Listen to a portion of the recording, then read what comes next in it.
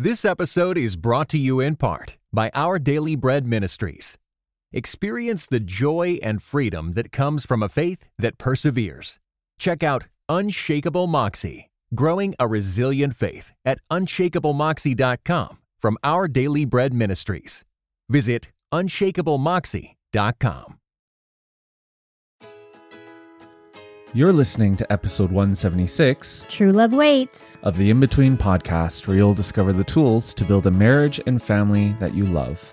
My name is Daniel M. And I'm Christina M. Do you remember that tagline, Daniel, True Love Waits? Yep. I remember wanting that purity ring so badly. Oh my. And hinting at it to my parents, but they never got it for me. Yeah. The number of books that phrase and all the books that are starting to flash back that I read as a teenager about purity culture and not kissing until you get married, how that didn't last for us. It's not dating versus courting, right? Yes. Yeah. How long did we last when we started dating? I don't know if we want to say that. Yeah. Okay, sure. Not too long. No. Kissing came early for us, way before we were engaged.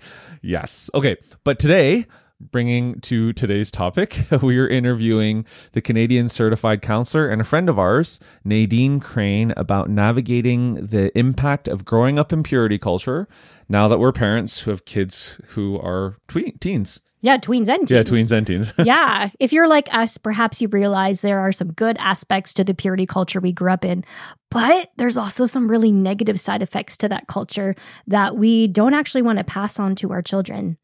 But if we're not going to pass on our past, what do we pass on instead, right?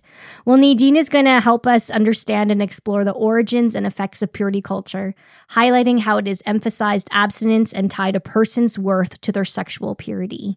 She emphasizes the need to develop a healthier relationship with our bodies and suggests affirmations to reteach and relearn this perspective. We cannot wait to share this episode with you because it has helped us a lot. Now, before we jump in, let me tell you a little bit more about Nadine. Nadine is a Canadian certified counselor with a master's degree in marriage and family therapy. She is a pastor's wife and has served in ministry with her husband, Brandon, for the past 13 years. They live in Edmonton, Alberta, and have 3 daughters. Her passion is helping Christians connect their mental, emotional, and spiritual health with how they live and experience their bodies. In her counseling practice, Nadine works with couples and individuals who are struggling with anxiety, emotional regulation, recovering from religious trauma, or struggling with sexual intimacy and communication. She also offers premarital counseling and presentations for church groups. While completing her master's degree, Nadine chose to research how purity culture has impacted the self-esteem, sexuality, and spirituality of evangelical women. You see why we asked her to be on this episode? Her findings from that project have inspired the trajectory of her counseling practice and ministry. Well, thank you so much, Nadine, for joining us on our In Between podcast. Let's jump in. Well, Nadine, thank you so much for joining us on the In Between podcast. We are so excited to have you here talking about navigating the impact of purity culture on parenthood. So welcome. Thank you. I'm excited to be here. Yeah, us too. So our first question is, because we don't want to assume, podcast family, that maybe you're even familiar with the topic. Some of us have maybe grown up in this culture and some of us haven't. So Nadine, if you don't mind, could you describe what purity culture is and what are its origins?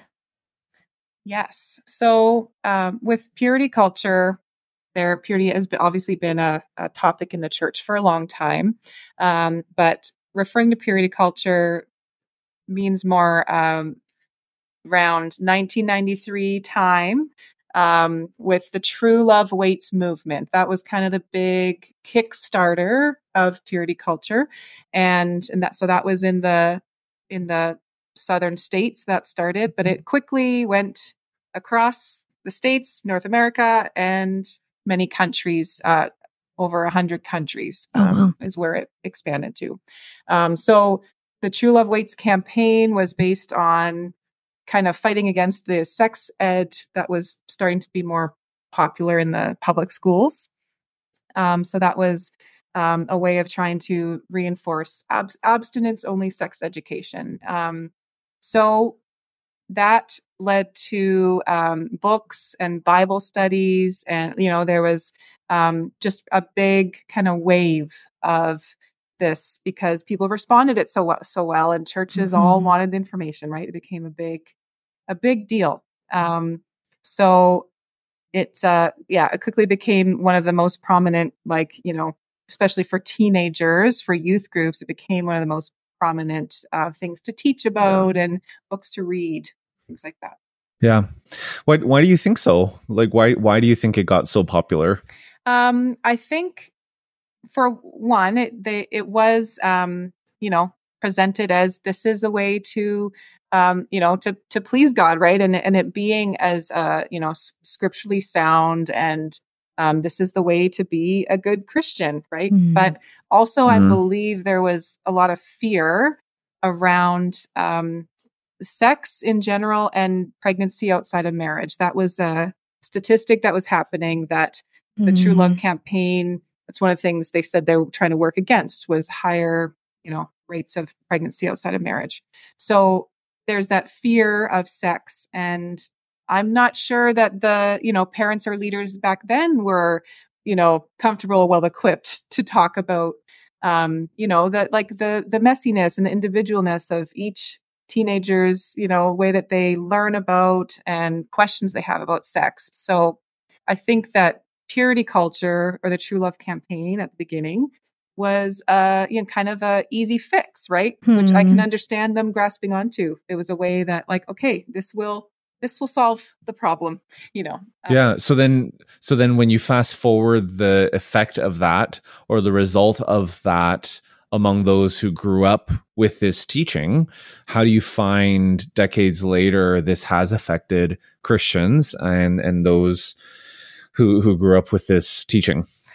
Well, one of the, I guess I should give a little bit of the kind of the main, the teaching. So the main things that purity culture, the messages were really highlighting marriage as the ultimate goal. So it was, as a Christian, marriage is the thing to attain to.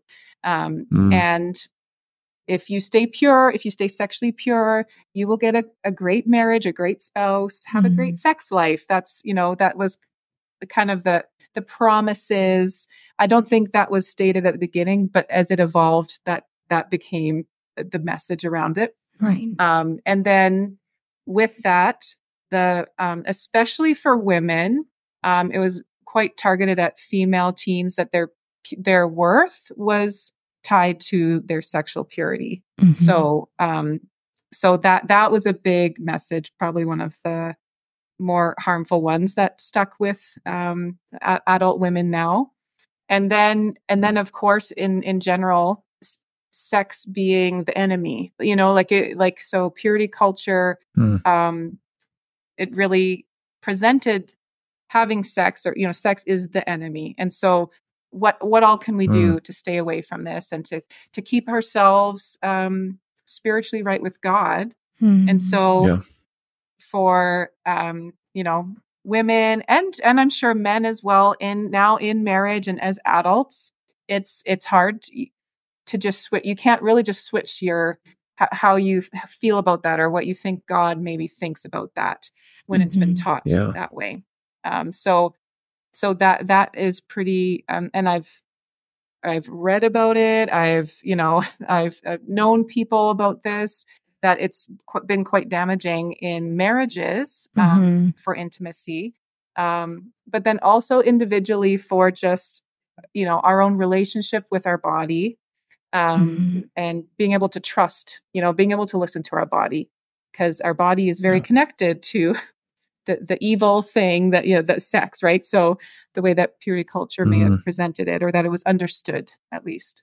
Yeah. So then that disconnection from our own desires and our body has been a negative impact as well. Yeah, I would agree with that, just even in my own life. Like, I grew up in the True Love Waits sort of era, and I think my parents really caught on to it. I can't really speak for the church, but I think maybe as collectively parents, latched onto it because they were afraid of talking about sex. Like to this day, I cannot remember them talking about what sex actually is.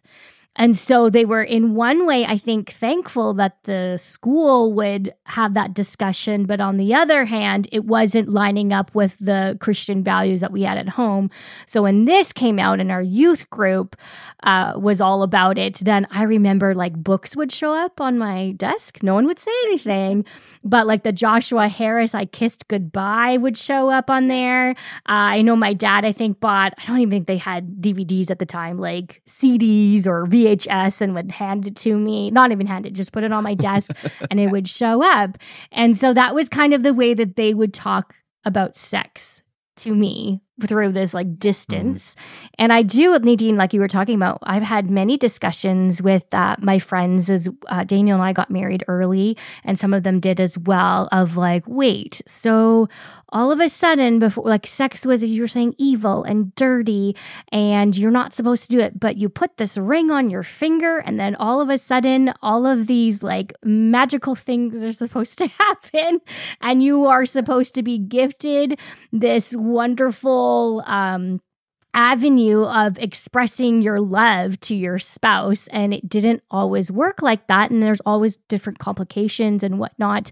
And then there was shame of like, what am I doing wrong? Right? Like, I followed this purity culture, true love waits to a T, but then why aren't I having the greatest sex that we were promised? And so, yeah, I think there's a lot of backlash against it too, because we don't necessarily want to teach our children that A plus B equals C because maybe it didn't reflect upon us. So, Nadine, as our podcast audience knows, our podcast family knows, that you're a therapist. And so for those of us who grew up in purity culture like myself, what would you hope that we would learn about our bodies? And what would you hope that we would learn as we try to maybe navigate away from everything that the True Love Waits purity culture said?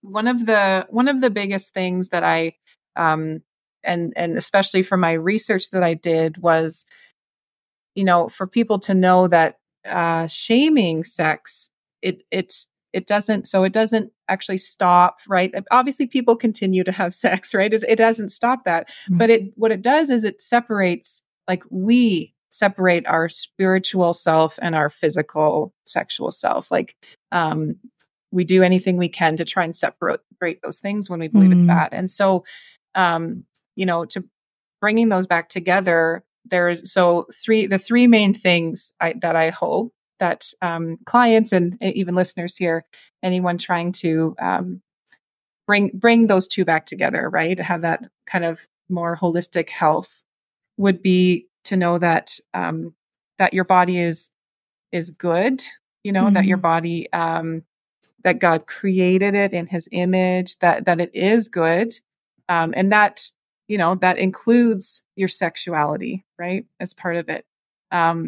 Also, that your body is holy. So I think that is one of the biggest things that is hard for Christians to put together is, can sex be seen as holy? Like, is this a spiritual thing, or is it something we just do separately that God says we're allowed to do, And so it's, because I think it really, there's so much we are missing out on when we're not able to see the theological, beautiful things within sex and marriage. And so knowing that our body and our sexuality is holy.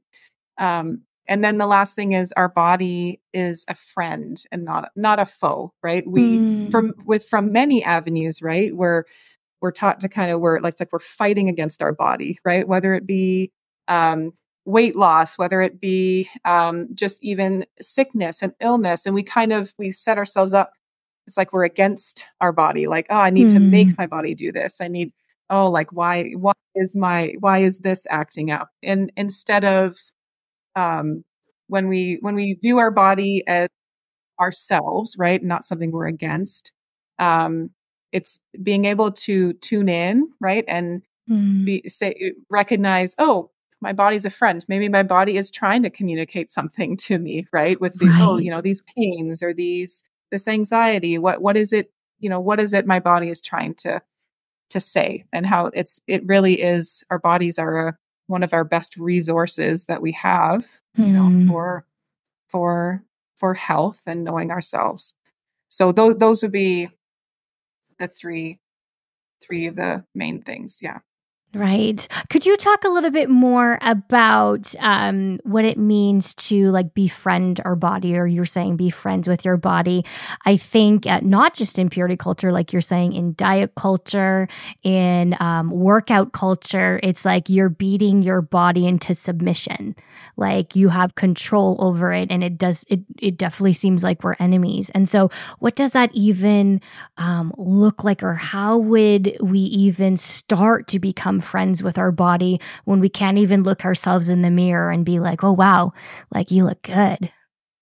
Yeah. I think on the most basic level, and so some people may need this step and some people may not. There is like the recognition, this is my body. So when we kind of set ourselves against our body so much, we tend to look at our body as an object, right? Hmm. And that's where we can critique it and criticize it, and we're making comments about our body as if it is not us ourselves, right? So that part of recognizing and it's simply even repeating to yourself, right, as you look in the mirror or as you sit, like, this is my body, and it sounds silly. A lot of this stuff would feel or sound silly, but it's you're having to kind of reteach yourself, right, and Hmm. relearn that, okay, this is like, this is my body, this is my friend. I can trust my body, like to a certain extent, at least enough to listen and see what my body is saying. Hmm. So that would be the first of just acknowledging, recognizing that this is your body and not an object to criticize or separate. And then from there, it's learning how to communicate. So this will sound strange to some, but so if you're feeling anxious or an emotion is rising up, and for those that are familiar with trauma and different things of how our body reacts, we know that sometimes we have responses that are not about the surroundings. So our Hmm. bodies may be saying, we're in danger, and we're not actually in danger. Something may have just triggered that feeling.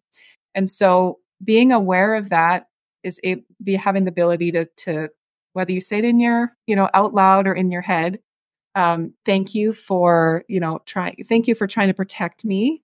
But Hmm.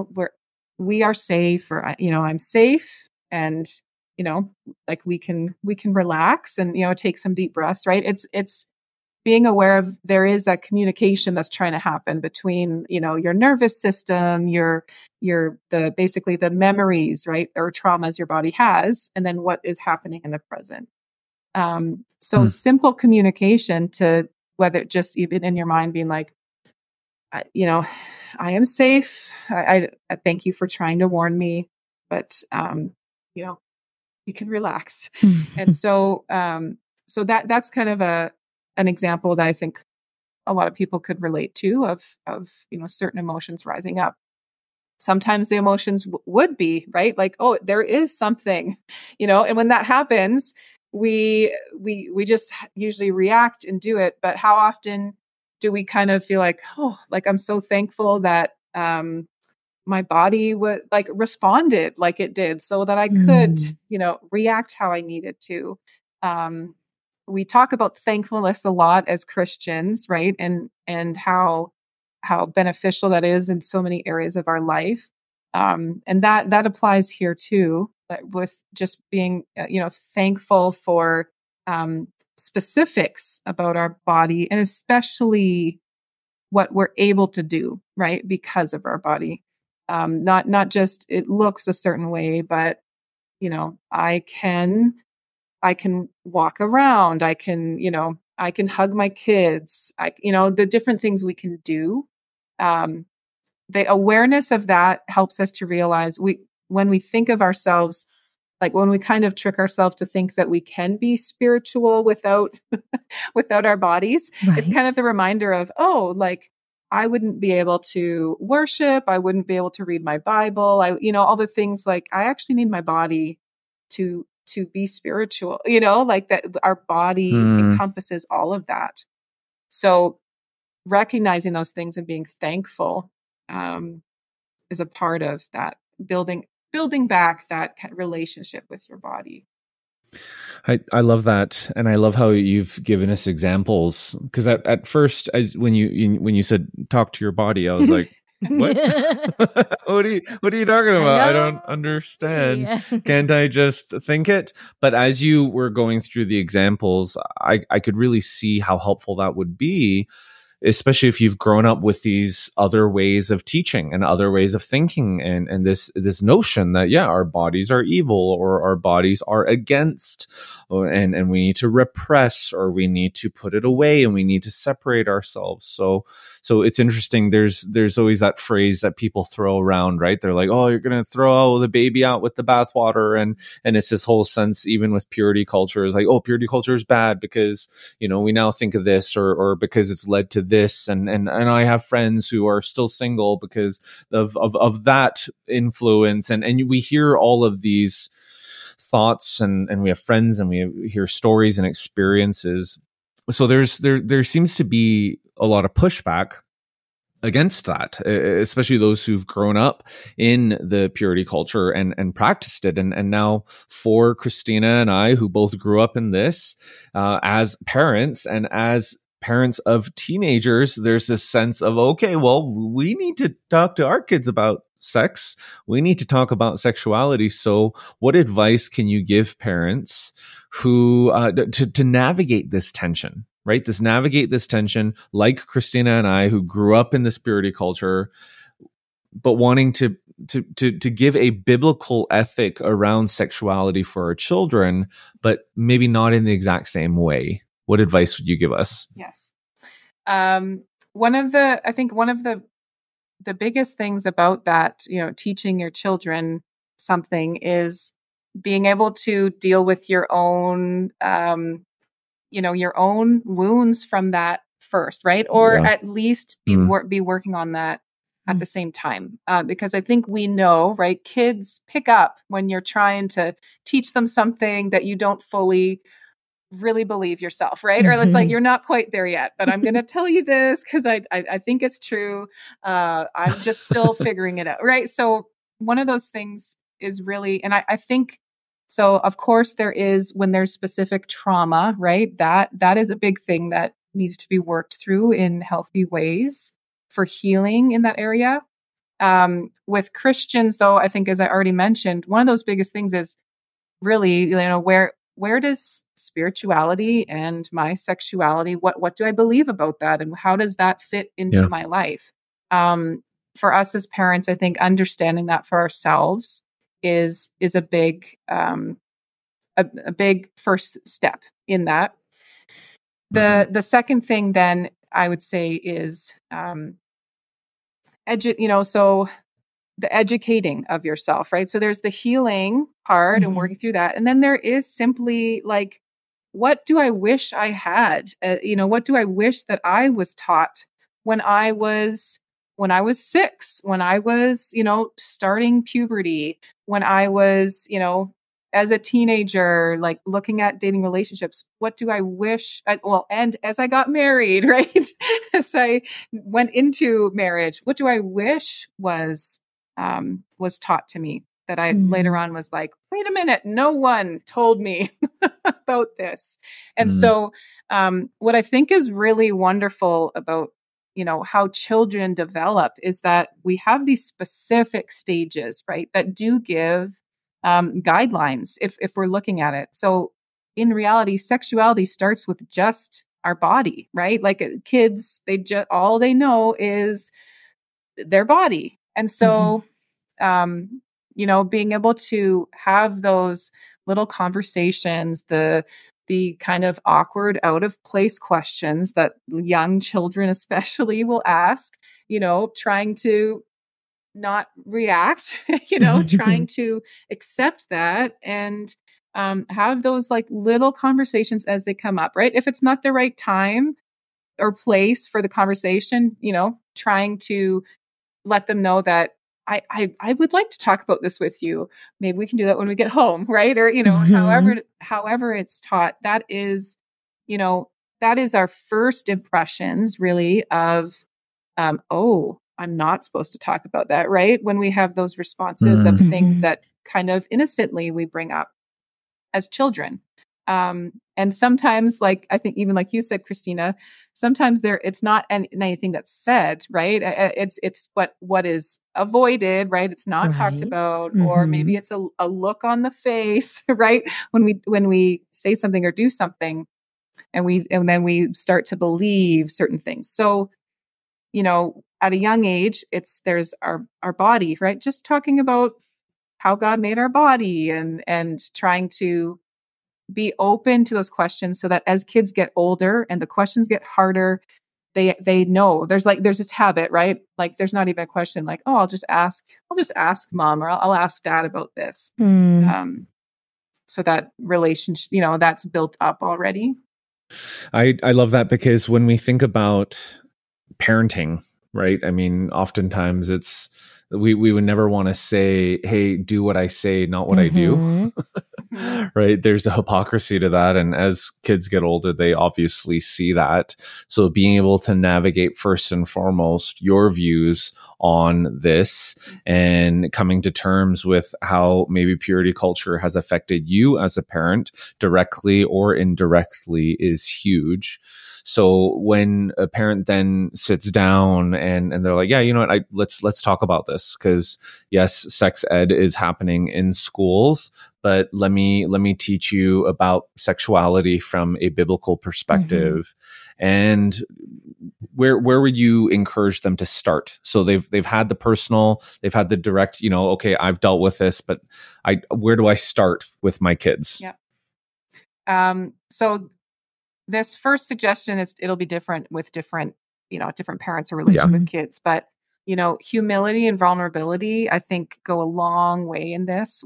If you are able to share even a little bit of, this was my experience, and this wasn't handled very well when I was growing up, and I want to, I want to learn how to do this better, right? Or I want to be able to explain that or walk through this with you.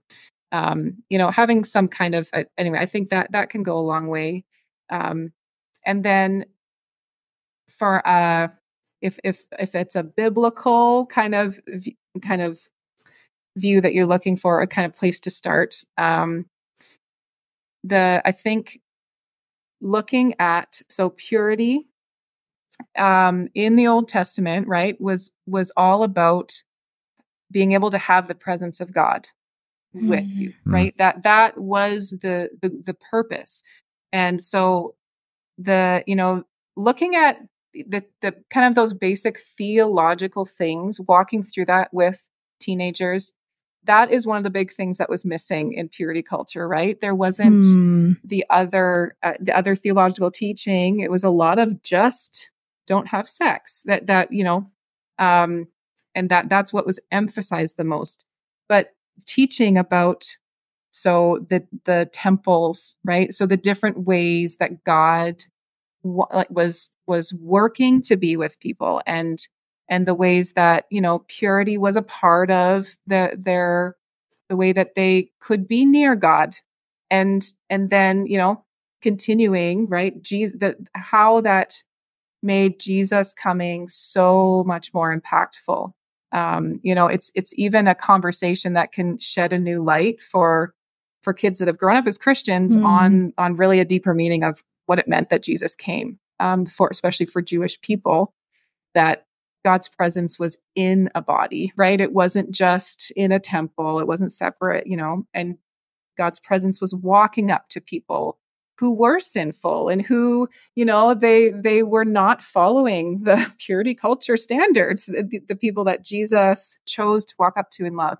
And so being able to talk about what Jesus has done and what purity means in that, the presence of God, and really being able to emphasize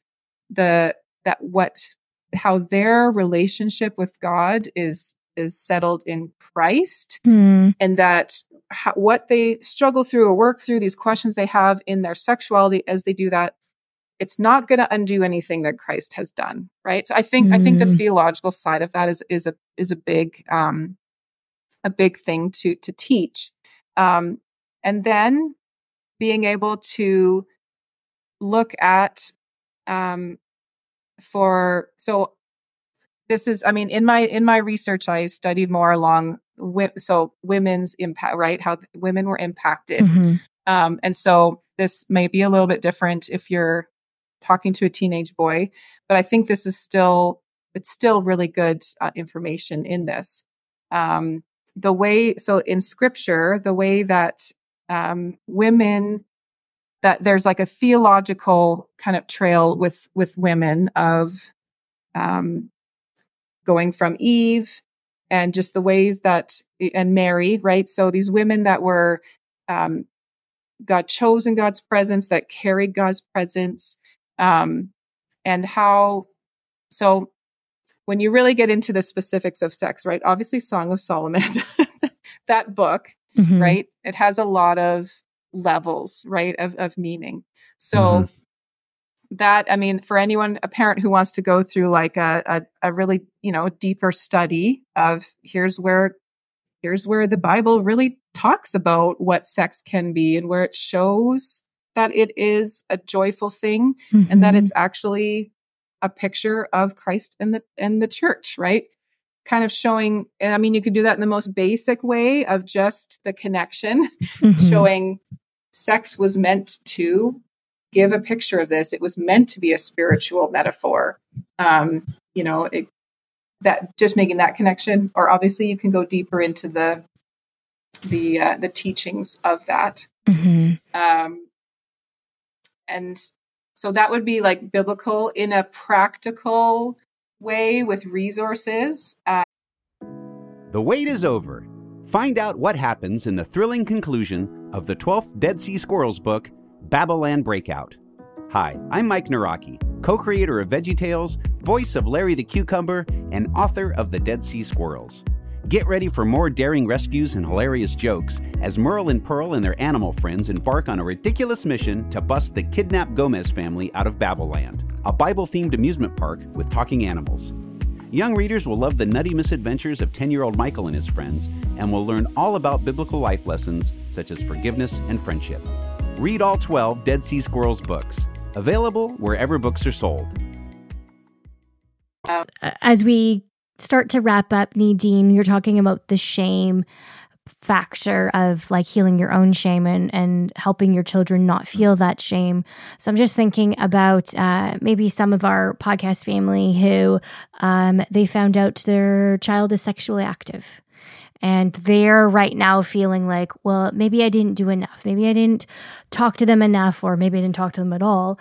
And just feeling really like shame about that. And then how do they, so what would you want to say to them? And also the second part of that question is, how can they show the grace of God to their children, but not necessarily like condoning what they're doing, right? Because maybe they would rather their children not. I know it's every person's choice, but perhaps of like, hey, there maybe be a different way that you can approach your sexuality. So what would you say to that? Yeah. The first thing I would say is to just a reassurance of, no matter how we raise our kids or the parenting we do, what we do or do not do, our children are individuals, right? And it can be too easy to get caught up in, oh, maybe I did something wrong. But in reality, there is so many right influences, right? And our children, they do make their own choices as a part of that. What I will say, but I think the encouragement in how to approach this is, those are the moments when kind of a critical moment, right? Where the child, your teen, right, if they're going through something like that, they're probably very scared of how you will respond, right? Or if they will be rejected in that. And being able to look at this with, trying to separate, like you said, right? Okay, this isn't ideally how we would want our son or daughter to make these decisions. But how can we still show them that love and care while we still have some honest conversations about why we'd hope that it's different. And I think one of the biggest gifts we can give our children is, especially as they're teenagers, is to to tell them, you are your own person, so you do make your own decisions. But this is what we want to offer you, right? This is why we believe that this is a more beneficial way to decide, and this is why we'd be concerned for you, right? We'd be worried about these things, and trying to frame it less in a that's wrong, but more of the description of like, this is why we're concerned because we love you so much, and just giving that also, I think, the support that they feel safe talking to you, right? For them to be able to say something at the beginning, like, we love you, like, no matter what. And we just really want to help you through this. We want to be able to, learn through this with you.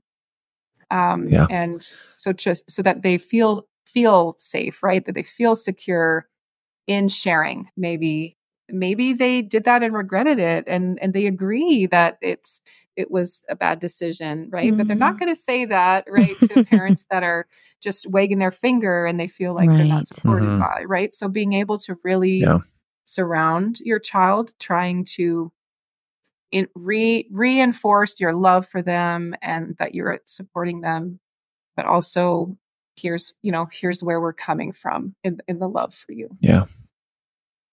Yeah, I love that approach because we all make mistakes, right? And whether it's in hurting a friend or hurting ourselves or misunderstanding someone or projecting our biases onto our kids. I mean, being able to come to our kids with empathy, with understanding, with the grace of Jesus, and just coming to this place where, hey, I'm not an expert either, right? I mean, yes, when your kids are young, they think you're Superman, Superwoman, but the older they get, and by the time you're having these conversations, they know that you're not that way.